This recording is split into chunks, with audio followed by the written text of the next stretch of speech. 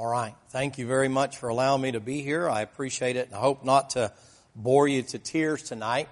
I realize that you came supposedly to hear something from the Lord and not from a donkey. You know, Balaam obviously didn't know when he was hearing from the Lord, so they gave him a donkey in its place. I know I'm a peacock, but maybe I might be a donkey. That's funny. You can laugh. I'm good with that. I really appreciate you coming out and hope to maybe give you something, especially if you were in church yesterday. That means you had 3 ups yesterday, and then you came back for more tonight. So if you get tired, go ahead and go to sleep, and then while you're sleeping, we'll talk about you. When you wake up, the service will still be going because I usually don't go in pretty much not more than about 2 hours. So not much more than your normal movie, but without any station breaks or anything in between, no advertisement. I'm sorry, I'm just kidding. I felt all of a sudden a cold chill kind of come across things here. Why don't you take your Bible, if you would, please, and let's jump right in. There's a passage that I'm going to be in Mark chapter number 5. One of the things that often happens in our Bibles is we make our Bible reading a little bit too complex. The Bible is written in simplistic form. You know, I spend time both the Old and the New Testaments, but oftentimes the simplicity of the story can veil or prevent you from being able to see some real deep doctrinal truths.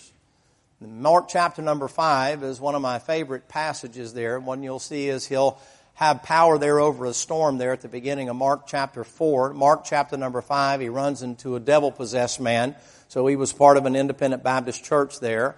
And then he comes over to a diseased woman, and she's got her own problems. I mean, I don't really know of women that don't have issues, but at any rate, he ran into that. See how practical the Bible is? I mean, it doesn't say that she was in menopause or anything like that. It just said she had issues.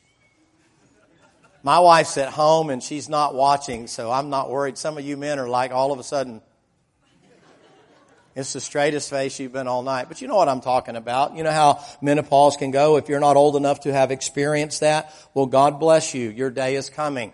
You will think you are in the tribulation. You say, why? You'll come home. You won't know who it is that's home there with you. It's like, which one of you is sitting there? And then she'll look at you and she'll say to you, you know, I feel sometimes like I'm out of my body. Do you know how that feels? I say, no, call me when you get back in there and I'll do my best to help you. I don't. So I'm not picking on you. I have a wonderful wife. She's been with me for 42 years, if you can imagine that. After about 3 days here, you will know that it is time for a resurrection and for you to pray for my wife because she has to put up with me all the time. But then there's a third part in this story that you see there in Mark chapter number 5, and that's a little girl who is sick unto death, and then she winds up dying. Now here's what's interesting. The story I'm going to tell you about tonight is about the woman that has issues, and she had those issues for 12 years. The little girl at the end of the story, which is where most people tend to gravitate to, it'll all tend to be the man at the beginning of the story. We'll talk about him in a minute, the devil-possessed man. And then it'll tend to run over to the little girl because we generally, because of how we are, we like children. And so as a result, we think, what a terrible thing. But think about this for a minute.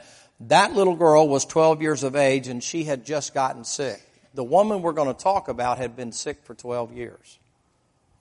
I've been a pastor for a little bit of time now, about 32 years or so. I've been in church since 9 months before I was born. I was raised on drugs, and had people that drugged me all the time, not with hypodermic needles. They drugged me to church in the morning, and drugged me to church in the afternoon, drugged me to revival meetings, drugged me to special meetings and all that, and those kind of things. So I've been around church a long time. You know what I've learned about church people? I've learned that church people have the same problems that other people have. I've learned that church people have the same difficulties that church people have. I've learned that church people, though, are better at hiding their problems from other people than other people are. I've learned oftentimes that church people are sitting there hemorrhaging like this woman is, bleeding to death. But on the outside, in the South, we have kind of famous words. On the outside, you know, you ask them, how are you doing? You know what they'll say to you? Every time, you know what they'll say? Fine. How you? Fine. That's their way of saying, don't ask me again, I'll put a fork in your eye. You're asking me questions and I don't want to answer you. Because we have a way, don't we, of kind of that pride veils it, or some things that just ain't everybody else's business. And we have a way of kind of veiling how we really feel about things. But you know what I know? I know oftentimes you can't tell what's going on inside somebody by just how things look on the outside. I mean, I've had people sitting in my church and other churches that were ready to go out and kill themselves. I've had people that are going through divorces that are sitting there, people with prodigal children, people in financial ruin. I mean, every kind of problem in the world. But if you look at them, you know what you'd say? How you? Fine. Fine. Doing fine. I'm fine. Everything's good. Yeah. God's good, isn't He? Yeah, but do you feel like He's good all the time? Well, He is good all the time. Look, I know we say that, but sometimes you go through certain things. Look, before I get to my passage tonight, if you would, just look there to be the last part of Mark chapter 4. And let me just make this statement to you real quick.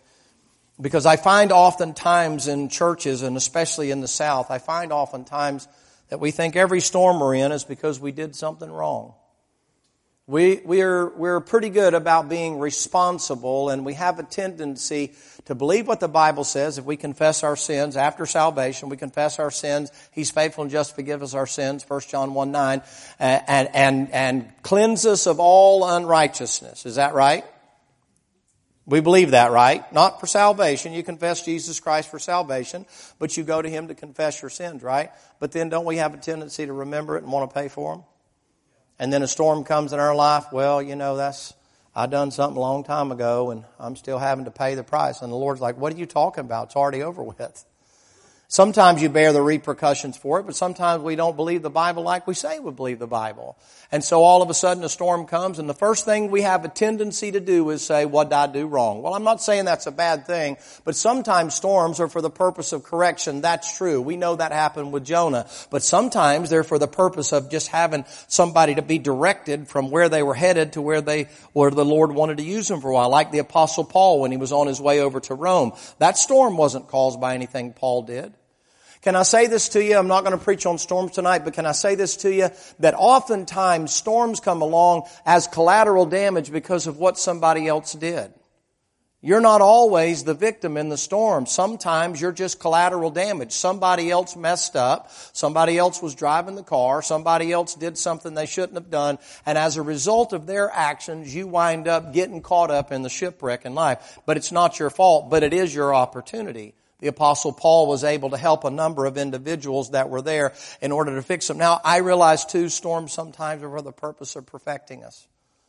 I realize that at times the Lord lets people like Peter go through certain things, and then he gets out there in the fishing boat and the Lord calls him to the shore there. And when he gets to the shore, he asks Peter those 3 questions, those searching questions that says, Peter, do you love me? Peter, do you love me?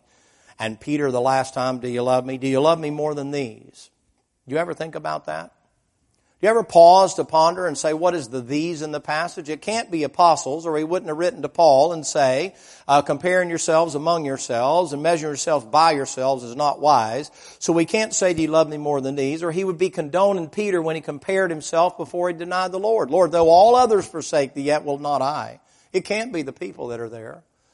It has to be that pile of dead fish. Peter, do you love me more than these fish right here?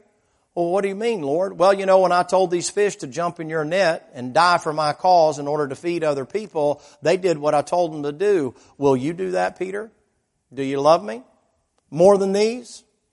You know that passage in John 21, if you read that in my Bible, it's on the left-hand page, left-hand column. You know what that Bible says? He spake of how Peter should die. He said, you know what, Peter? You're right. I know you love me. You say, why? When you were young, you wouldn't go where I wanted you to go, but when you're old, they're going to carry you.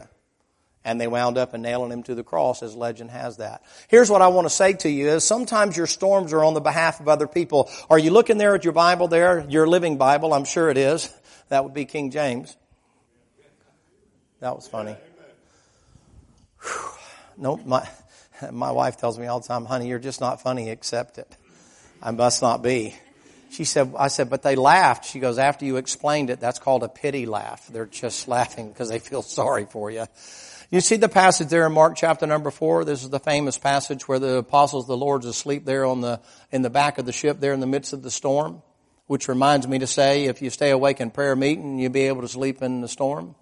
But you know what he says to them? He said, Lord, care us not that we perish. And you know, they're out there and a bunch of other little ships are there. And then the Lord calls his peace be still and so on and so forth. You know what? If you're not careful, you'll let that chapter break there when it goes from Mark 4 to Mark 5. You know what you'll let that chapter break do? You'll miss the purpose of the storm. The purpose of the storm wasn't so the Lord could show the apostles another miracle. There was a guy sitting up there, naked as the day he was born, with slash marks all over him. He tried to cut himself and kill himself, and he had probably a long beard, and he's sitting up there like a gargoyle perched on some kind of an old architectural building there back in the 1800s. And he's up there in the crevice of that thing looking down over that sea, and he's watching that storm, and he's laughing and giggling to himself as those apostles are out there and other ships. They're straining in the wind, and they're scared, and he can hear above the howl of the wind. You know what he can hear? He can hear them scared to death and screaming, but he heard something different that night. All of a sudden, an old fellow gets up out of the bottom of the ship there, and he stretches out and stands up on the gunwales of that boat, and he says to the wind, "Lay down." And he said to the lightning, "Stop it." And he said to the thunder, "Quit rolling." And all of a sudden, boy, I mean like you were painting, the chandeliers of heaven began to turn on, and the stars began to pop out, and the moon began to come out. That water laid down like a mirror, and the Lord sitting out there almost like a light shining right out there, right to the shores of Gadarene. Just light dancing off of that water from that moon out there reflecting that sun. And he says, "Put your oars in the water, boy," and you can hear the slap of those oars hitting that water. And then all of a sudden, Peter says, "Man, where are we going?" And the Lord said, "We're going where the storm was taking us."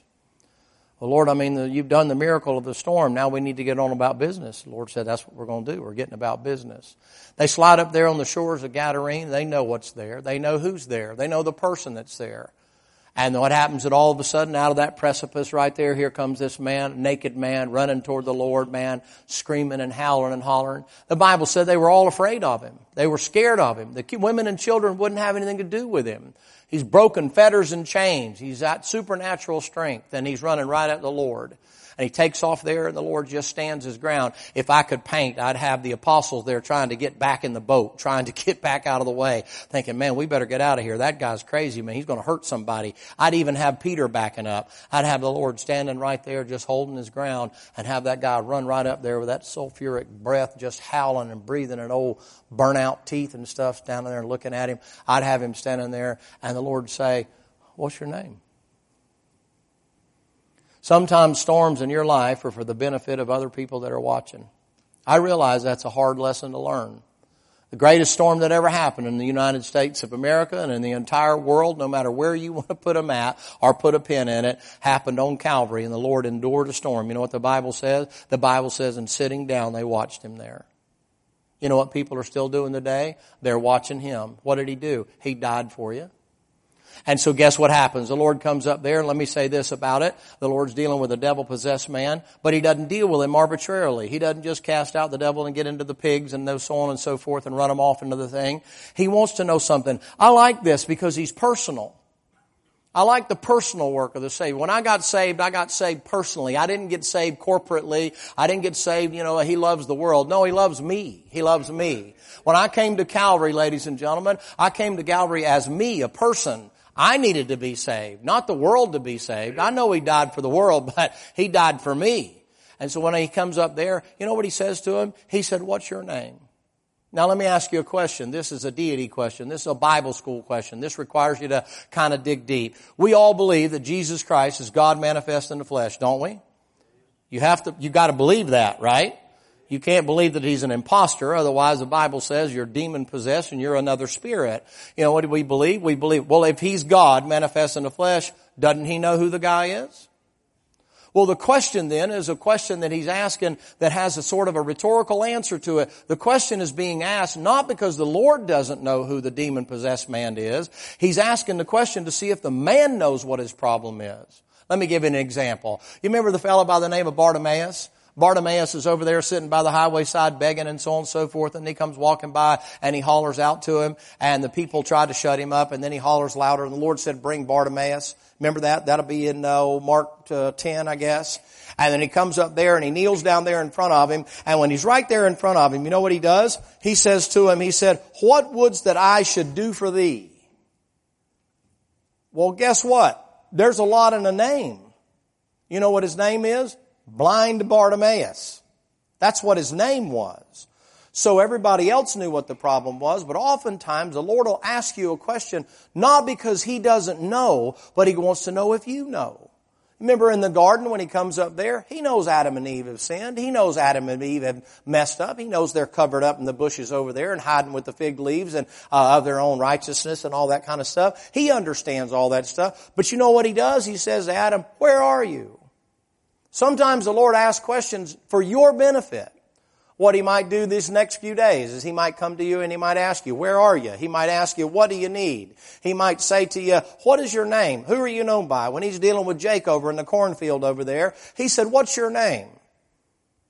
And he said, well, I'm a liar and I'm a cheater and I'm a supplanter and I'm no good thief and I stole my birthright. And the Lord said, good, now we're getting somewhere. You don't think God knew that?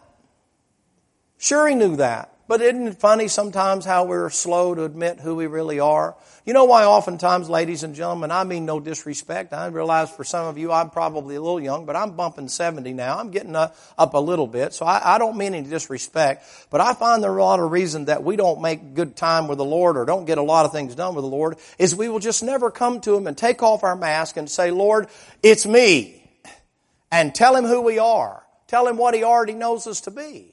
I think we come to Him on a regular basis thinking we have Him fooled. But that's another message. I don't mean to try to put you under conviction. I know you got problems and difficulties. But the Lord's He doesn't take a shine to people that lie to Him all the time. How are you doing? You say to the Lord. The Lord says, how you doing? Oh, I'm fine, Lord, I'm fine. Really? Well, then what you griping about? What are you grumbling about? Why are you murmuring and complaining? Why are you all the time caught up in gossip and all those other kind of things? I mean, if you're fine, you've got so much time on your hand, you can talk about other people. If you're fine, why are you talking about other people? Why don't you talk about how good God is? Wouldn't that be a blessing to talk about God as opposed to talking about the newscast? The newscast. What a joke, man. Most people must think there's more prophecy in the newscast than there is in the Bible. They spend more time with it than they do the Bible. Again, I'm not trying to put you under conviction or anything like that, but you have a tendency to spend time with what you love and what you care about. You read the Bible, you don't get all spun up like you do when you watch the news all the time. Well, we better hurry. I'm on devil possession right now. I better get off of that right now. I kind of feel like I might have stepped off into something there. But I want to say something, and here's what happens. The Bible says that after he gets done, what happens, that boy, he gets himself fixed up.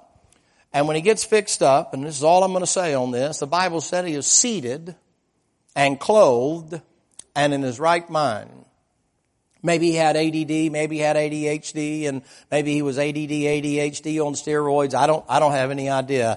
I know he was devil possessed. I know he couldn't be still. I know he was just running all over the place to and fro and screaming and hollering out of control and emotions out of control, just stirred up all the time about anything. I mean, just always stirred up. But when he met Jesus, all of a sudden, you know what you find him? You find him clothing himself, and you find him sitting down, and you find him in his right mind. You know what that reminds me to say is sometimes people think that once I get saved, I'm supposed to immediately get out and start doing something. Can I help you with something here? I don't know your pastor very well yet, but we seem to have a kindred spirit over lunchtime today and talking about things. But you know what happens is oftentimes, instead of people doing like Mary and just sitting at the feet of Jesus and learning some things, they're in such a hurry to get out and do something. And the next thing you know, they miss God because they get so busy they don't get indoctrinated and don't get their roots down deep in the ground. I've dealt with plants before, and some of them will grow pretty good when you get them started, get them in their little pots and get the starters going, and they get a root on them about that long, and then you get on out a little bit and you step them up to a 1 gallon, and then you get them going. But you know what I know? I know if I can get them past 1 gallon, step them up to a 3 gallon, I know if I put that thing in the ground, it'll grow better in the ground than it will in the pot. You know what I know about Christians? Sometimes they never get out of the pot. They never put their roots down. They run around the pot in a wheelbarrow all the time. Now, it's probably not true up here in this part of Carolina, but the places I've preached in Carolina, it's like you're all time dealing with people in a wheelbarrow. They go from here to here to here to here. I mean, there's so many churches on every corner, you could sling a dead cat and hit 5 of them at one time.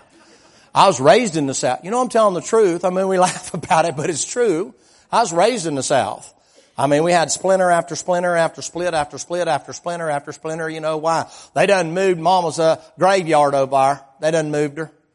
Well, okay, why'd they move her? Well, they said the property line was there, but they done dug her up and moved her. I ain't ever going back to that church again. Well, ain't she in heaven right now? No, she's right there. You one of them soul sleepers, are you?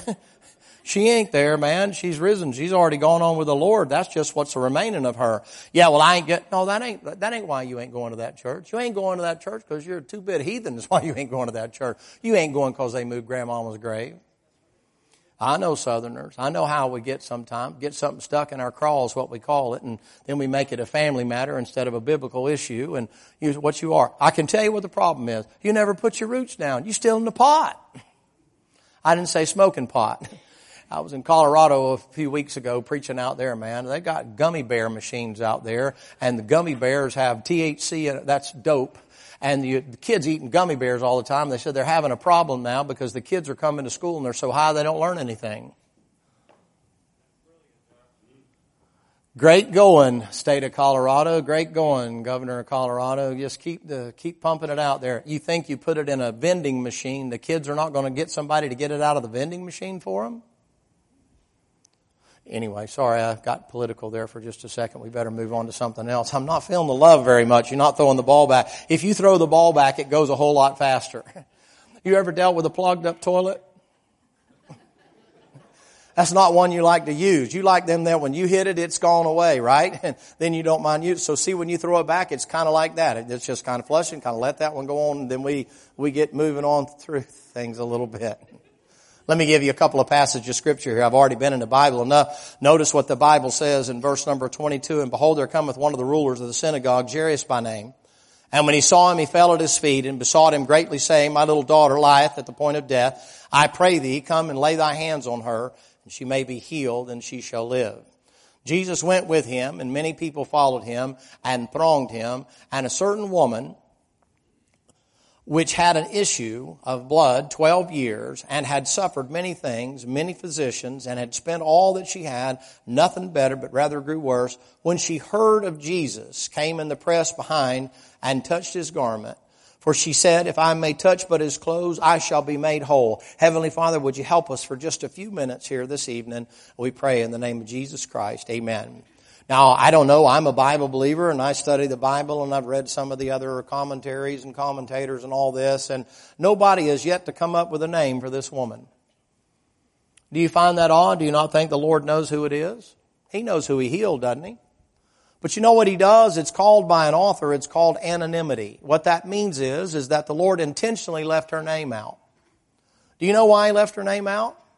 So that when you're reading the Bible and when you're starting to go through difficulties and problems that are similar to what this woman's going through, you can pin your name in that place right there, and you can be that certain woman. You can be that certain person that's going through the trouble. That's an author that chose to do that, so you can include yourself in the text. That's how the Bible's written. The Bible's written so that any problem that you have, you can find somebody in the Bible that's used as an illustration or an example of problems that you have. You say, I don't have a problem. I'm not a woman. I don't have those kinds of issues and those kinds of things. And you know most likely what that issue is. There's no question she's probably anemic because of that. There's no question she's impure. She's considered that by the law. There's no question she's unclean. If the Bible's right and what's required in Leviticus and Numbers and Deuteronomy, she's not allowed to be around people. Why, the very place she would sit down would be considered unclean and had to be purified. She wouldn't be allowed to have people in the house. She wouldn't have had any children. She wouldn't have known the love of a husband. She wouldn't have had anything. They would have fed her like she was a leper. If she went anywhere, everybody would know her by her disease. You ever known anybody like that? I remember a fellow down in Alabama one time, big old church, big huge building, a bunch of people gathered around there, a bunch of Southerners, corn farmers, cornfield, all that kind of stuff out there, a bunch of farmers and cotton and corn and soybeans and stuff, and they come in there and they're filling up the place there, and we walk down a big old aisle down the side over here, and I'm saying hello to people. That's what you do, supposed to, in the South, you know, at least you did back in those days. Nowadays, people don't want to talk to you. They want to text you. I'm going to go ahead and get on your toes a little bit just in case I have to go home because of a hurricane. But you're literally sitting next to each other sending texts. How about looking at somebody eyeball to eyeball, face to face? Thank you, preacher. I'm glad you came tonight. Ain't nobody else feeling love tonight. But you know what's happened? You got addicted to those devices. How you going to meet somebody and marry him? You're going to text each other at nighttime, say, good night, baby. Yeah, good night, baby. Yeah, I love you, baby. Yeah, I love you too, baby. Ain't going to be no babies. I'm just saying, that's not too tough for you, is it? That's ridiculous. Honey, is the coffee ready? I don't know. I'm trying to get there. Well, did you fix the coffee pot? Well, I didn't fix the coffee. Well, why didn't you fix that? Emoji, picture, all that other kind of stuff, you know. And then get out there and the thing like this family that's next to me. Now listen, I'm pushing a little bit, but these people had to be in their mid-70s. And they're sitting in the plane across from me. And they're sitting over there taking pictures of themselves and making a movie of themselves sitting on an airplane. And I thought, something is pitiful. You must not be able to see yourself in that thing, or you don't have a mirror, or you hadn't got any friends. You got so many wrinkles on your face, you look like a prune, man. And you haven't got half the teeth in your head you're supposed to have. And you think you're a movie star. I mean, they're up there smiling, they're talking, she's flipping her hair around like this, and I'm thinking, Lord God, lady, you keep flipping around like that, you're going to flip that wig off your head. And I thought, what has the world come to, man? You can't talk to somebody? Hello, how are you? Shake their hand. They don't look at you anymore. They're texting and stuff. Well, this woman right here, you know what happened? She's not on TikTok and Instagram and Snapchat. She's not on Flakebook. Social media. I think what's worse than seeing an elderly woman in a miniskirt is an elderly woman playing on Facebook like she was a kid again. I mean to be offensive. That's disgusting to see a grandma playing like she's a teenager. You ever seen a woman that she's on up there in age, and all of a sudden the Coke bottle looks like a mayonnaise jar? You ever been around anybody like that? That happens when hormones come along. Gravity begins to take place and the old fence looks like a mudslide. And then all of a sudden she's got on these gym britches or something. You're thinking, that poor old woman, she can't have friends or a mirror. There's no way she can think she looks nice like that. With their underclothes on the outside. I got to get off of that right there. I just don't understand that stuff. But you know what I began to realize? I began to recognize this woman's got a problem, and everybody knows her by her issue. We over there in Alabama, and the fellow sitting right down here, he was pretty well marked up. He was skinned up a little bit. I mean, he had tats on him, what they call sleeves, and you could tell where he'd had some holes in his ears and stuff like that. I mean, the way you paint sinners, that's how he was. He's just an old sinner down there, just an old jailbird, made him trouble, problems and stuff like that. Half the teeth burned out of his head from meth and stuff. That's how I paint sinners.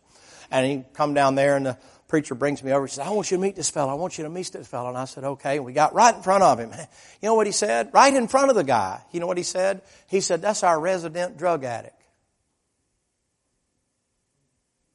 And I looked at the guy, man, a little 8-year-old boy sitting right beside him. And the little boy looked up, looked kind of funny like that. And he said, ain't that something? Here's a policeman and a drug addict in the same building. Man, I've never been so embarrassed in all my life, man. I mean, I was ashamed, man. And the preacher walked off to take care of something like that. Big old church, man. I never in my life felt so much like slapping somebody except the pedophile in my life, man. I thought, how rude. So I squatted down there next to the fellow, got on one knee there and stuck my hand out there and said, hey, man, I don't know what all that's about. And he said, don't worry about it, preacher. He said, that's just how they know me around here. He says, I growed up around here. And I said, you did? I said, well, since you brought it up, I just asked you a question if I could. I said, how long you been clean? He said, I just got past 10 years, preacher. I said, 10 years? He said, yes, sir, 10 years. He said, I ain't had a drop. I ain't had no drugs. I work a job and I'm raising my boy. He said, my family busted up back yonder a long time ago. I said, well, now, wait a minute. That happened over 10 years ago? He said, yeah. I said, so your boy don't know nothing about that? He said, no, sir. I sure wish these folks would hush up about it. I really don't want him knowing what his daddy used to be. People known by their faults and by their diseases. I mean, isn't that how you know people? Don't you describe them by the thing you don't like about them? You don't call them brother and sister. You call them by their disease. Like big mouth and long tongue and bitter, gripey old bat and those kind of things. It's funny how we names stick, though, don't they? A fellow said to me one time, and he said, you've done this and done that and been here and been there and seen some things and this and that and the other. I said a few things. He said, well, you ought to know that words don't hurt. I said, words hurt more than outer wounds. And I said, and there's some sicknesses and diseases that you can't see on the outside that are worse than physical problems. People would trade their psychological problems for physical problems any day. Could I please get an amen? Could you say amen to that? I mean, sometimes there's more pain going on between your ears than going on there. I'll give you an example. You got a wayward daughter. You got a wayward son. You got a divorce in your life. You got a bad disease you're struggling with right now. That's between your ears. Don't tell me that stuff is not. That stuff will keep you up at night. You can take a painkiller to help you with a broken leg, but some of them kind of things, you can't take enough stuff to get away from it. You go to bed with it and you wake up with it, man. Your heart's broken, snapped like a twig under a giant's heel, man. I mean, tore all to pieces all the time. You say, why? How you on the outside? Fine. But boy, on the inside, you're hemorrhaging, aren't you? It's like in real estate. You know, you got to be careful, especially nowadays. The real estate market for a while there went absolutely insane. People were doing. And they say you got to get up all the curb appeal. So they cut the grass and trim the bushes and throw a little paint on the house and things like that. And you drive by that house and they say, boy, it's got great curb appeal. Yeah, but you know what? You may go inside that house and it may be a rat trap. You know what I know about a lot of lives right now? I don't care how big or how small the crowd is I'm preaching to. You know what I know? A lot of them have great curb appeal, but boy, on the inside, if you knew what was going on behind closed doors, man, I mean, when the door gets shut, they're throwing stuff at each other and yelling and screaming at each other and threatening each other, and kids are in there scared, slapped to death and panicking and petrified and not enough money to pay the bills, but on the outside, the curb appeal looks good. That's Christianity today. And our people are falling apart, but they got good curb appeal. They know how to put on the face and how to make it look good. I mean, in the South, I'm for the South. I love the South. Don't misunderstand me. I ain't living north of the Mason. Lord, unless you send me, but I prefer to stay where I am. I'm not moving north up there. I'll go up there and preach. I'm coming back to the South. But Southerners, we're bad about it. We're bad about it. I got it. I can handle it. Well, it got where she couldn't handle it. You know what she wound up doing, man? She wound up thinking, man, you know something? I'm having so many problems that if I don't get some help, I'm just flat out going to die. You ever been in that place? You ever been to the point where I'm not talking about her being suicidal? We'll talk about that maybe later in the week. I'm not talking about that affects Christians, by the way. Did you know that? I've buried many a Christian that have killed themselves. You say, well, they must not have really been saved. Could I say with all due respect, you're a fool to believe that. You know what Elijah said? It's enough, Lord, let me die. You know what Jonah said? It'd be better if I'd have gone out with the afterbirth. You know what Moses said? Blot me out. You know what Paul said? I'd just soon be cursed. Don't tell me people don't go through trouble. Ladies and gentlemen, don't tell me you don't have trouble. I don't care if you're a big man with 12-foot wide shoulders and can deadlift 700 pounds and bench 400 pounds. Buddy, when it comes to that inside stuff in there, the outside don't help. Physical strength don't help you deal with that. I mean, that stuff can make you shake and make you tremble and get you all cattywampus and upset, man, and make you weak and feeble in the knees, and you can't go on, you can't eat, you can't sleep, you can't go to the bathroom. You say, well, that's her. Dressed up on the outside and bleeding to death on the inside. Just burdened and laid down with her heavy problems that were on her. And so she heard there's Jesus. What did she do? Well, I'll give her this much. She must have had a little bit of money. You know what she did? She went and saw the doctor. Now, I know how all the stuff goes about doctors, but you got WebMD now. People go to the doctor now and tell the doctor how to be the doctor. It's the most insane thing in the world. I do not go to the plumber and tell him how to fix the plumbing. I would have fixed it if I knew how to fix it. That's why I called the plumber. I don't stand there and look in that hole and say, now, you know what, I think it's a main Fahrengator rod, and I believe if you just do that and get your little PVC glue, you can just stick that on there and write that. I'd have that plumber turn around, he's already been smiling at you while he's been there in the hole, and he turns around and he looks at you this way, he says, you want to fix it?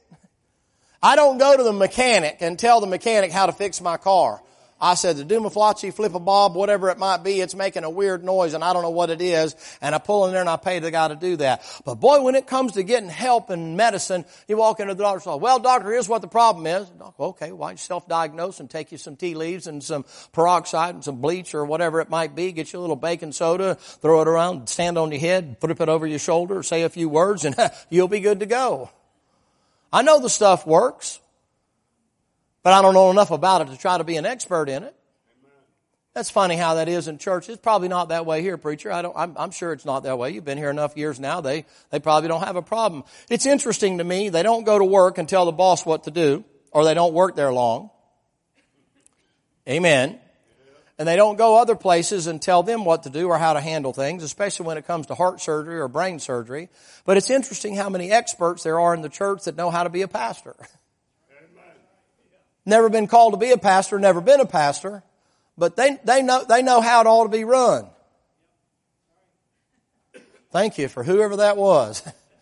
They don't know the pressures of it. They don't know the difficulties of it. They don't have any experience at it. We had a big situation that we had to do one time, an operation that we had to do, a hostage thing and all that kind of stuff. And we had a bunch of guys that were getting there, and I'm getting I called them the big boys. It's the SWAT guys getting there and getting ready to set up on things. And this little old green, wet behind the ears rookie comes up there and, oh, Captain, I believe you ought to do this. I believe you can't believe I don't believe you know what I said. Can I ask you just one question? He said, yes, sir. And I said, have you ever dealt with this before? Well, no, sir. I said, have you had the training? These guys come and they train all the time. You had the training? No, sir. I said, how'd you learn everything you just told me? He said, I watched it on TV. I said, that don't work in real life, son. I said, now you go on to the far corner over there and set the perimeter like I told you. You ain't ready to do this kind of stuff. You know what I find? I find people walk into our churches, they think they got the answer to everybody's problem, including the preachers. But they wouldn't bear the burden of being a pastor. I told a fellow not long ago, he was pretty much in a snit over the things, and I said, I tell you what I believe you ought to do. Pastor sitting right there. I said, I believe you ought to go start a church. And he said, what? And I said, I believe you ought to go start a church. He said, you're telling me to go start a church? I said, yeah. As a matter of fact, if I was you, I'd start Sunday. He said, how in the world would I start a church Sunday? I said, go home on Saturday night, get you a message to preach, and then get up Sunday morning and put on your suit and go stand in front of a full-length mirror. And you'll be the world's greatest pastor preaching to the world's greatest congregation. He said, that ain't funny. I said, well, that's what you're expecting this old man to do. You think you know more than him. He's been at it for 25 years, and you're in here upset because he ain't doing it how you think it ought to be done. I said, how long you and your wife been married? And he said, 17 years. I said, okay, how about if I come in and tell you how to run your house? That's different. It is it? I kind of put a chill on the meeting there, didn't I? Well, let's get back to the girl. I guess we got to move on from that kind of stuff. You say, what? I know you Southerners. I ain't going over there if he's going to do that. Sometimes you don't know what Moses is doing. He's just doing it to try your faith out. See whether or not you're going to be faithful. You ever notice sometimes God does things you don't like? You ever notice that God doesn't work it out the way you want it worked out? Does that ever happen? You mean God's always answered your prayer? I need to give you my prayer sheet, man. You mean God's always answered your prayers the way you want them answered? Never has for me. I mean, get one through every now and then and he answers it the way you want it done. But more times than not, it's kind of like, you don't even know what you're asking, boy. This woman, she comes along there, you know what she did? She went to the doctor and she saw every doctor, the ceremonial doctors and religious doctors and the naturopaths, and she went and saw the surgeons. She went and saw the latest and the greatest and the people that had everything there was. The Bible said she sought help from many physicians and found none and was no better, but worse. And on top of that, she spent everything she had. 12 years she'd been looking for a cure. 12 years, man. I mean, she couldn't have been a typical Bible-believing Christian. You say, what? They'd give up after 12 days or sometimes 12 hours. Preacher, I've been fasting 12 hours, man. You've been sleeping 10 of the 12? Hell, I can't take it no more, preacher. I've just decided. It's just that I got my answer. He just said no. 12 hours, man. Come on. 12 years. She's been holding on to something that's making her bleed. I talked with an elderly woman, but well, I won't say where, but I'll say you not far from where we are. I will say it's in the south, and I will say that it kind of tends to lean over toward the northern part of Georgia. But at any rate, it's kind of close to a state. Starts with an A. But at any rate, I'm over there. She sat down right on the front row down there. She said, "And I talked to you?" I said, "Yes, ma'am." Alabama, old farmer's wife. And I said, "Yes, ma'am." She says, "How'd you know I've been bleeding?" I said, I don't know that. She says, "I don't mean physically." She said, "You know what Jed done to me?" I said, "Ma'am, I don't even know Jed. The only Jed I know is a guy that was with the Clampetts on the Beverly Hillbillies. I don't know Jed." She said, "Jed done something to me. You know he cheated on me?" And I said, "No, ma'am, I'm very sorry to hear." She's serious, boy, it's a sack full of rattlesnakes. I said, "No, ma'am, I'm very sorry to hear that." I said, "Was that recent?" And she said, "Lord, no, son." She said, "That's been probably 40 years ago. And I've been bleeding ever since." Yeah. You know what happens when you're bleeding? You get anemic. You know what happens? You get weak. You know what happens? It gives you the wrong view of other people. I said, well, ma'am, I'll be glad to pray with you, but I can't stop the bleeding. You're going to have to let the great physician take that from you. I said, where's Jed now? She said, he's out yonder. And I said, he's out there? She goes, yeah, he's out yonder. I said, well, did you want to get him and bring him in here? She said, Lord, no, he's been dead for 10 years.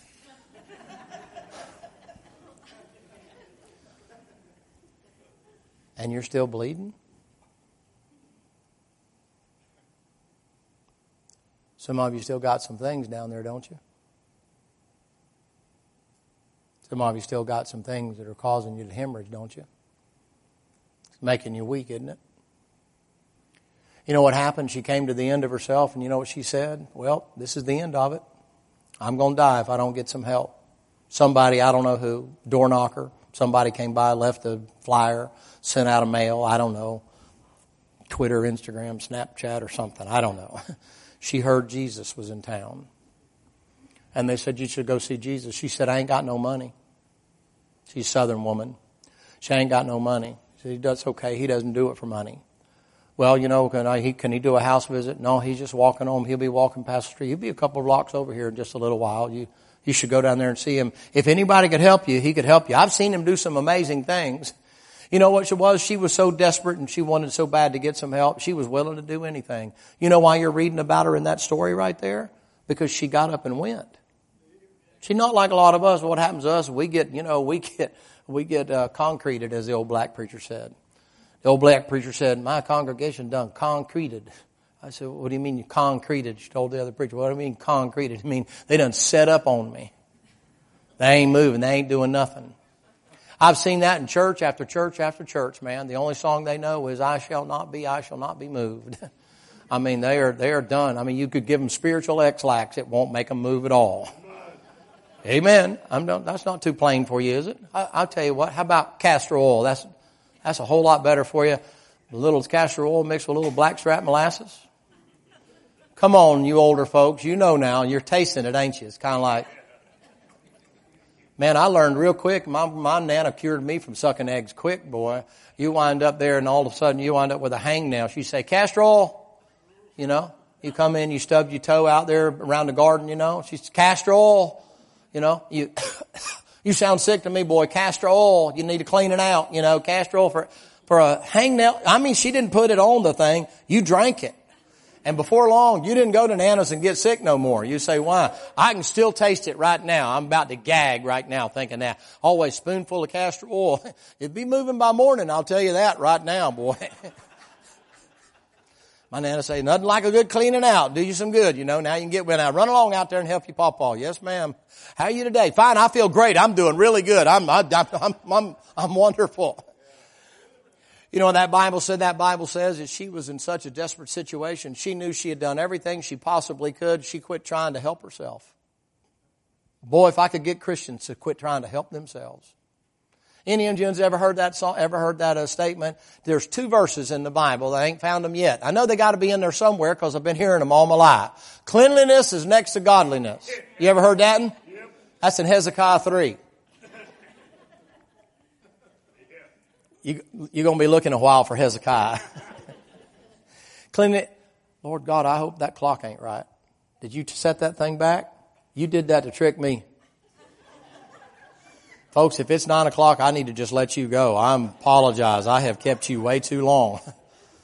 Have mercy. The second verse that's in that thing right there, cleanliness is next to godliness. God helps them that helps themselves. No, He don't.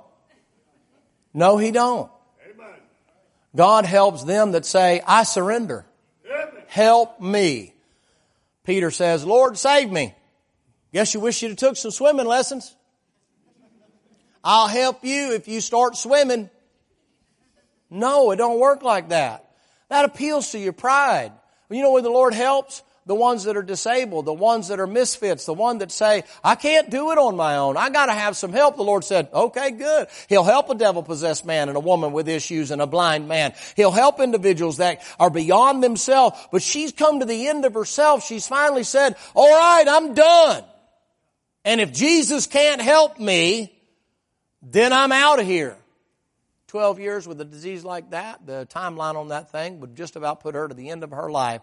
You can't keep going with that kind of stuff. You lose too many minerals and too much potassium and all kind of other things that go on there and that kind of a deal. And you know what she does? I can see her right now in my mind's eye. She sat over by her rocking chair, got an Afghan sitting over there, hand crocheted herself. She ain't got nothing but time on her hand. She probably knitted some things together and put some pieces together for a quilt. Maybe that's laying over there in the corner. Maybe somebody gave it to her, had pity on her. She gets up, man, she's weak, knock-kneed and all that kind of stuff and frail. And she grabs a hold of that rail and she goes out that old back door that's been there for a while. She leaves it open in the evening time to catch a breeze coming through there. And she opens that door, that long spring about that long on that thing. That spring comes out like that and opens it up. She figures I'm going to come out. She thinks, oh, man, if I go to get help, people are going to know me and they're going to talk about me. Can I touch something? I'm going to try to hurry here. I'm going to get you done here. I really am not going to preach 2 hours. I was cutting up with you. Can I help you for just a second? I've often thought how many people would like to get up and come to church and get some help, but they're worried about what the people might say. Jesus has got the cure, don't he? He's helped us. We're here tonight, right? She knows she's got a problem, don't she? But between her and him, there's some people. I don't know, maybe they're politicians. You know, if you don't vote this way, you ain't saved. You know, if you don't vote like this and you ain't this and that and the other. Get all that politics in there. Sometimes it's prejudice. I like to paint her sometimes. I know she's not, but I like to paint her sometimes. I like to paint her like that old woman that came out there to the well. You know, maybe have a lime green mohawk. Not enough clothes to make a pair of breeches for a blue jay. Looked like she lost a fight with a nail gun, you know, and got all kind of chains and stuff hanging all over her. And then have tats like she'd been in a paint booth for a car and the gun got away from her. Just have her all covered up. I mean, that's how you paint sinners, ain't it? She comes out there in the middle of the day when only the bad people come out there. You say, who was out there at the well? The one that could help her. Yep. My goodness, if you ever seen somebody that was a woman of ill repute, that woman had 5 husbands and ain't none of them hers. Yep. You talk about a home wrecker. And them other boys, the only time they knew her was at nighttime when the rats and the roaches come out. Daytime, them dignified people didn't know her, but boy, at nighttime they sure did know her. She wouldn't have had 5 husbands if not. I see that woman getting up there and thinking, boy, I sure would like to go, but boy, what happens if prejudice gets in the way? You know, they ain't like us. They got a soul, don't they? It's funny how we lose our sight for souls by skin color, ain't it? I know I'm in North Carolina. I'm a Southerner. I was raised in the 60s. I know about all that. Late 50s, 60s. I was around when Martin Luther King got shot. That ain't what I said. I said, it's funny how we kind of decide who can get help and who can't get help, ain't it? I know y'all done with me now. Well, turn him off, boy. Well, the Lord ain't done. I wondered if that would have kept her from coming. Do you realize she's impure? If she gets around anybody, they're unclean too. They don't want her around. Everybody talking about her. I guarantee you. You know what they're saying about her? She's a sinner. She's got to be a sinner. She wouldn't have had that disease 12 years. Lord would have healed her. I mean, I had a cold the other day. Prayed. Jesus took that thing right away from me, man. I mean, I'm so right with God, boy. I mean, somebody gets sick, I pray for them. They just get my shadow passing by. They get well, man. I mean, you know, that girl, her problem is she's a sinner. God's punishing her. Ain't that what we do sometimes when people are under difficulty and problem? Don't we sometimes have a tendency to say, well, you reap what you sow, you know? Well, it don't really work out too good, ladies and gentlemen, when that's your kid laying there in the hospital bed. That's your kid that wrapped himself around a telephone pole. That's your kid that got shot up in a drug deal. That's your kid that they popped 3 times with Narcan to try to bring him back around. That's your kid swinging from a rope up there in the top of the oak tree out there, about 12 years of age. That's your kid, and then all of a sudden you're going to change that? Well, you know, reap what you sow. You know, bad parents, you know. Boy, you're quick to jump on that. You know what that woman does? That woman comes in there and she says, well, you know what? I don't care what people say. I need help. I don't care if they're prejudiced. I don't care if they're political. I don't care if they're power hungry. I need help. I don't care. And you know what she does? The Bible says she's moving out there. I can see her coming down the steps off her back porch, slipping down through the pathway there around the little daisies, butterflies flitting there on the daisies, just touching literally just the tops of those daisies. And she comes down through that thing, and she's trying to hide. She's got her shawl pulled up around the top of her head, and she's seeing the crowd moving over there, and she's wondering how she can figure out where she can make an intersection. She's so weak and emaciated. And she's beginning to shake and to tremble now, and she begins to move in that direction like that. And then all of a sudden she sees him, and boy, I wish I could paint, boy. I'd have that little old woman reach her hand out there, and I'd have old gossiping tongue step on her.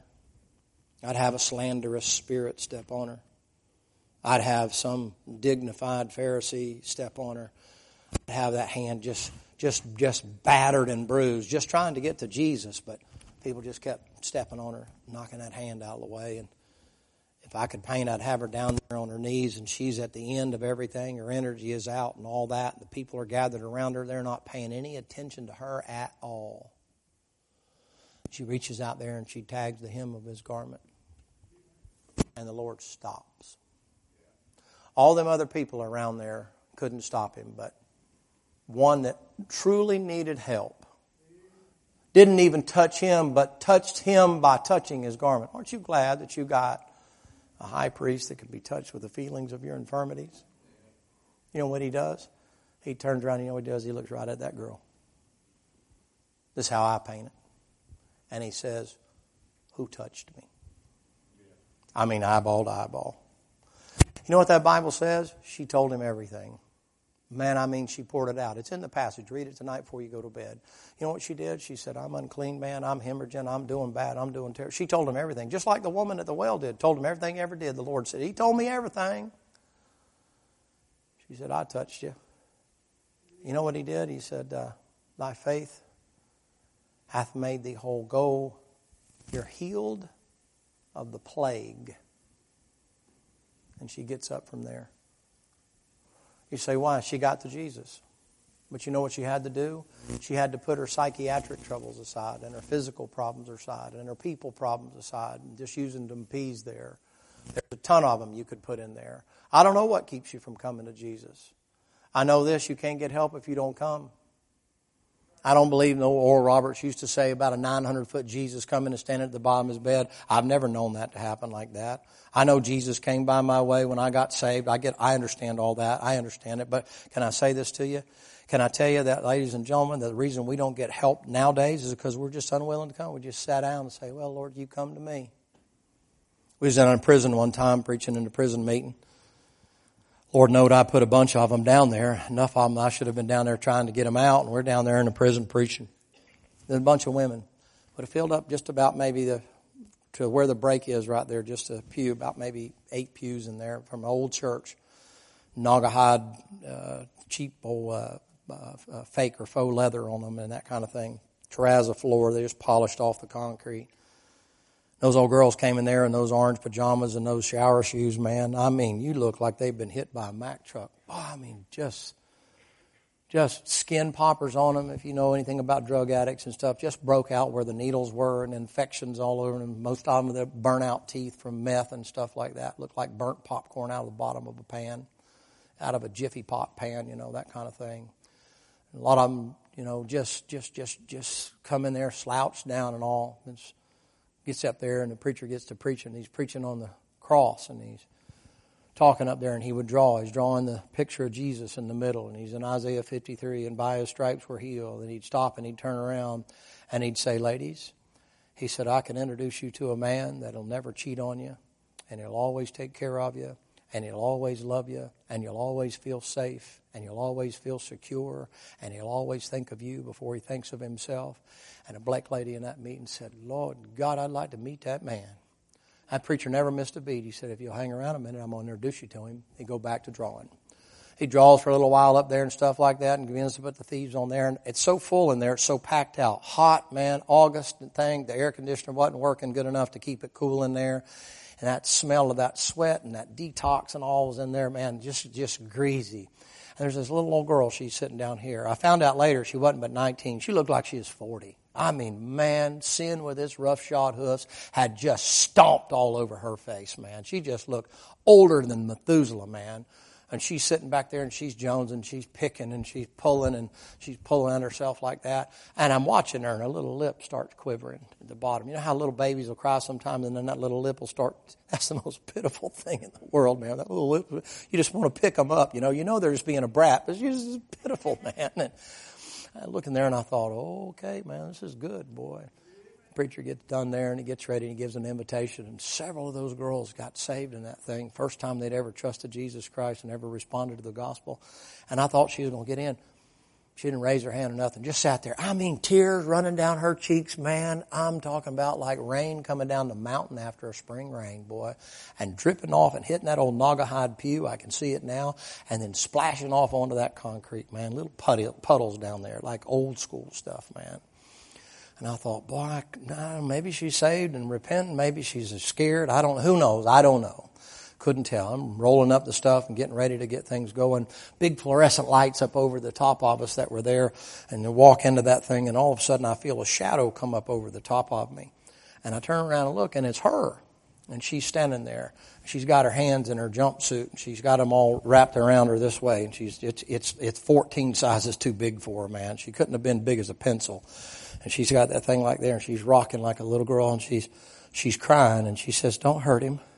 Please don't hurt him." And I said, "Well, this is just a picture of him." I said, "He's up there in heaven. He ever liveth to make intercession for you." She didn't understand nothing I was saying. She said, "He can't clean me. I'm way too dirty."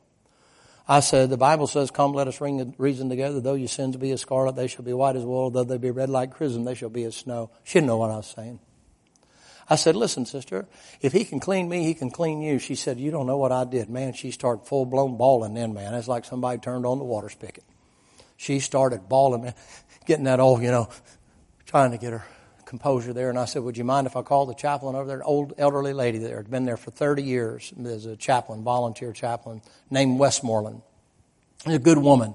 She comes over there, and I said, "Chaplain, I believe she'd like to maybe talk with you for just a minute." And they sat down on the pew right there, and they sat down there, and after just a little bit of time, they slid off of that pew. That old woman with that arthritis in her, man, she did everything she could to slid off the pew. She sat down first, and then she rolled up onto her knees and grabbed that little old girl, man, and put her arm around her, and they began to pray. And about that time, a correctional officer come in the back. Walked into the door in there and hollered, "Where's so-and-so?" and all that kind of a thing. And the chaplain says, "I got her. I'll bring her to you." "No offense, chaplain," she said. "She knows what she's doing. She's supposed to be back. Everybody in the door's back." I mean, she's just going off like the Tasmanian devil, man. And I'm thinking, well, there that goes, man. That's done now, boy. I mean, just broke it. That little girl stood up like a startled rabbit, boy. She is scared to death, man. And she was in high gear. And the chaplain said, "Just hold on just a minute." And the little girl took off over here. She started going down that hallway. I can see her now. And I said, "Hey, can I ask you a question?" And she looked at me. She said, "I got to go. I got to go. I got to go." I said, "I just want to ask you a quick question." And she said, "I got to go." And I said, "Just one quick question." I said, "Did you get anything settled?" And she stopped. And she turned around. You know what she said? "I'm clean now. I'm clean now," she said. Still had burnt popcorn teeth. Still had skin poppers. Her hair looked like a junkyard dog had been sleeping up underneath a wreck somewhere. I mean, she turned around, but her face was different. "I'm clean now. I saw the great physician." That's what she's saying. Now, if that was your daughter, if that was your granddaughter, you'd be glad. But it's just kind of, can't clean me. Can't help me. You're bleeding to death, ain't you? Stealing all your energy, ain't it? Taking years off your life, isn't it? When you're sleeping at night, you can't sleep. Wake up in the morning, your bowels are all in an uproar. Your stomach's nauseated. You try to come to church and get some help. You know why you don't get help? You never said, "Lord, help me."